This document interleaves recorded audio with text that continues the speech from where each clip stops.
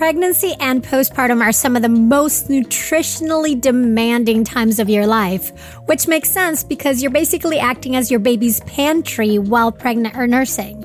That's why the quality of your prenatal supplements is so vitally important. Hands down, the one I recommend is Needed. So I'm thrilled to say that if you use the code BIRTHFUL at thisisneeded.com, you can get 20% off your first month of Needed products. Needed is the #1 nutrition brand recommended and used by me and over 4,000 practitioners, from nutritionists to midwives, functional medicine doctors, and OBGYNs. Needed is for anyone trying to conceive, pregnant, postpartum, and really, this is goodness you can use even before and beyond the perinatal years. Along with prenatals, Needed offers premium supplements for every stage, from egg quality support to a lactation support plan, a stress and sleep support plan, and a gut health plan. In fact, I've had clients rave about Needed's pre- and probiotic formula, saying how much better it made them feel compared to their usual probiotics. And to me, Needed's hydration support packets, which only have ingredients you can pronounce, are a must in any doula or hospital bag. Also, Needed's Prenatal Multi is available in capsules and easy-to-take vanilla powder for those with nausea or pill fatigue. Head over to thisisneeded.com and use the code BIRTHFUL for 20% off your first month of Needed products. That's thisisneeded.com and use the code BIRTHFUL for 20% off your first month of Needed products. I'm Adriana Lozada, and you're listening to Birthful. And just like every other week, today I'm on my own, taking about 10 minutes or so to talk to you one-on-one about a topic that is going to help you out tremendously as your birth approaches. This week, I want to talk about what happens during triage. And triage is basically the place you go to when arriving at the hospital, where basically your fate is decided as to whether you're in labor enough to be admitted. So if we look at the medical definition of triage, it is the assignment of degrees of urgency to wounds or illnesses to decide the order of treatment of a large number of patients or casualties. So from the eyes of the hospital, what they're trying to figure out is, are you worth giving a room to and having you there for who knows how many hours?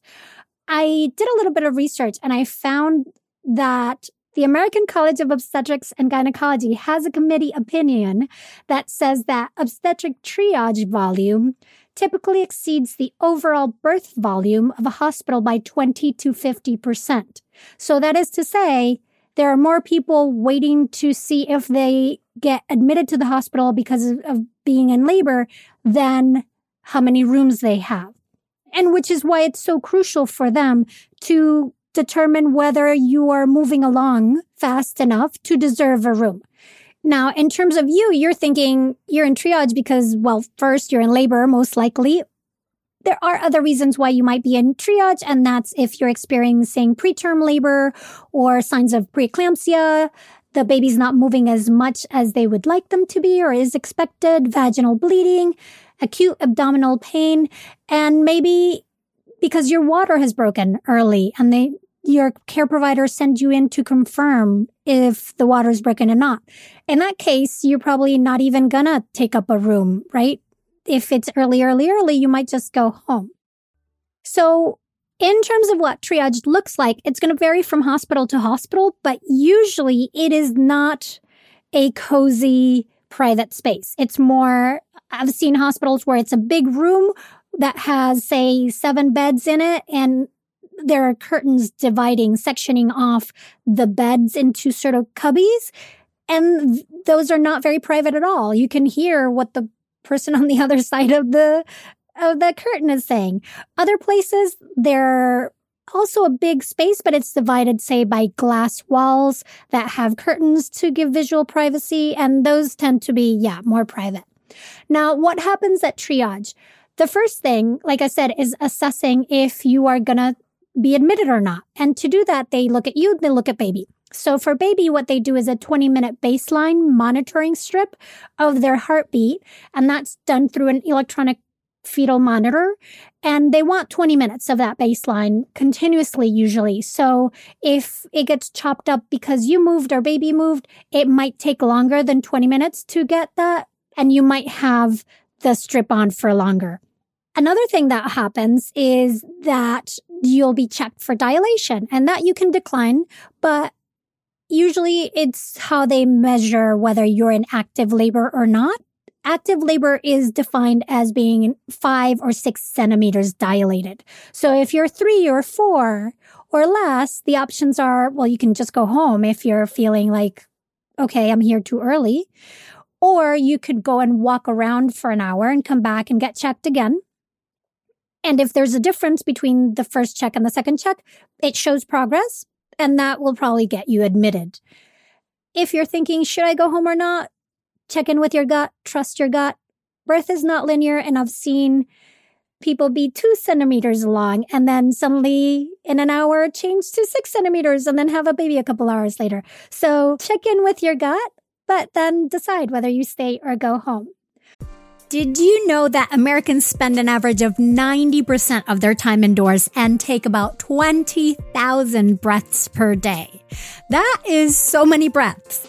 Now, according to the EPA, the indoor air that we breathe is 2 to 5 times more polluted than outdoor air, and in some cases, up to 100 times more polluted.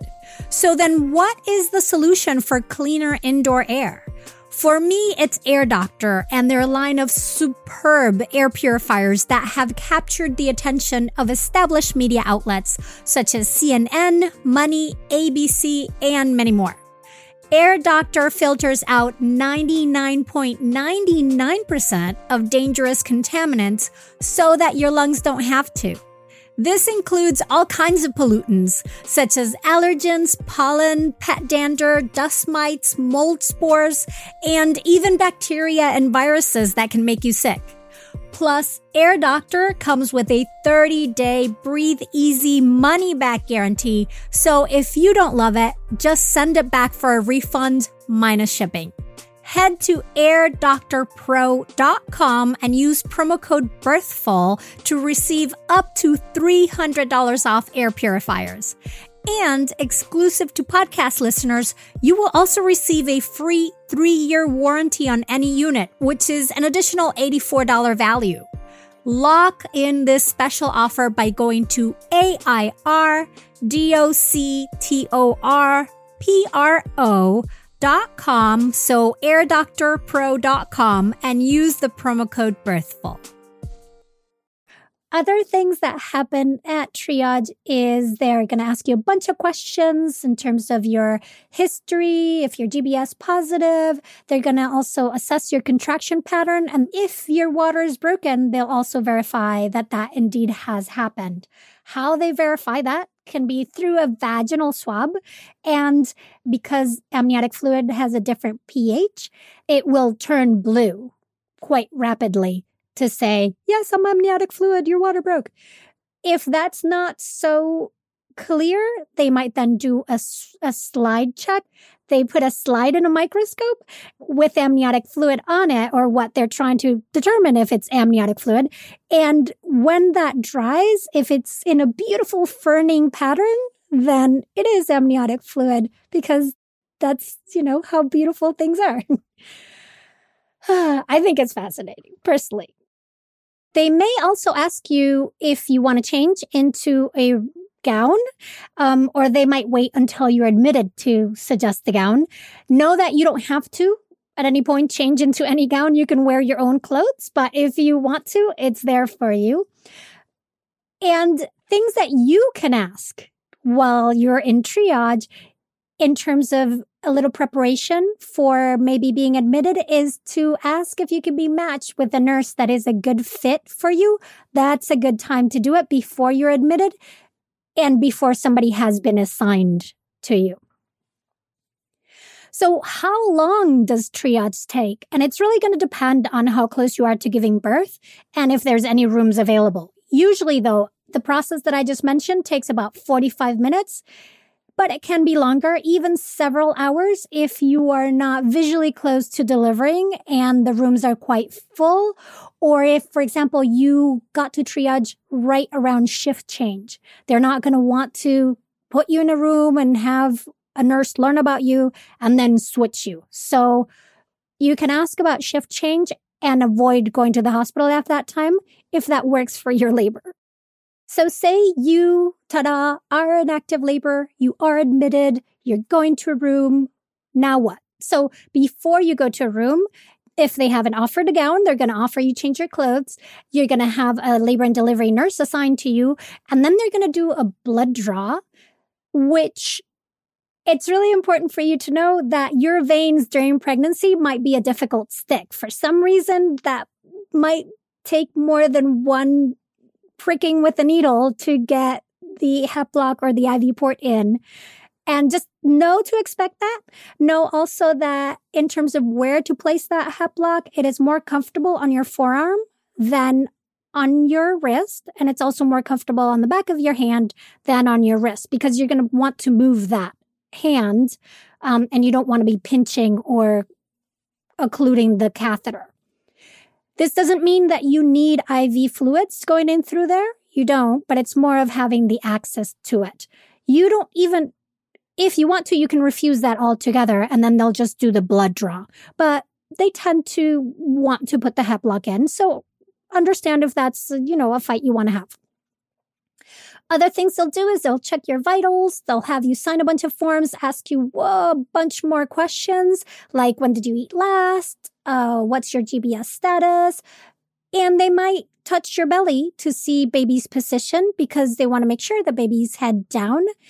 And if they can't quite tell, but just by doing a hands-on touching of the belly, or through the vaginal exam, then what they might do is bring out a portable ultrasound machine just to double check that your baby is head down. This is a perfect time to give them your birth plan, to share any wishes that you might have. And then in terms of when you're taken to your room, you can either walk or get rolled in a wheelchair, whatever you prefer.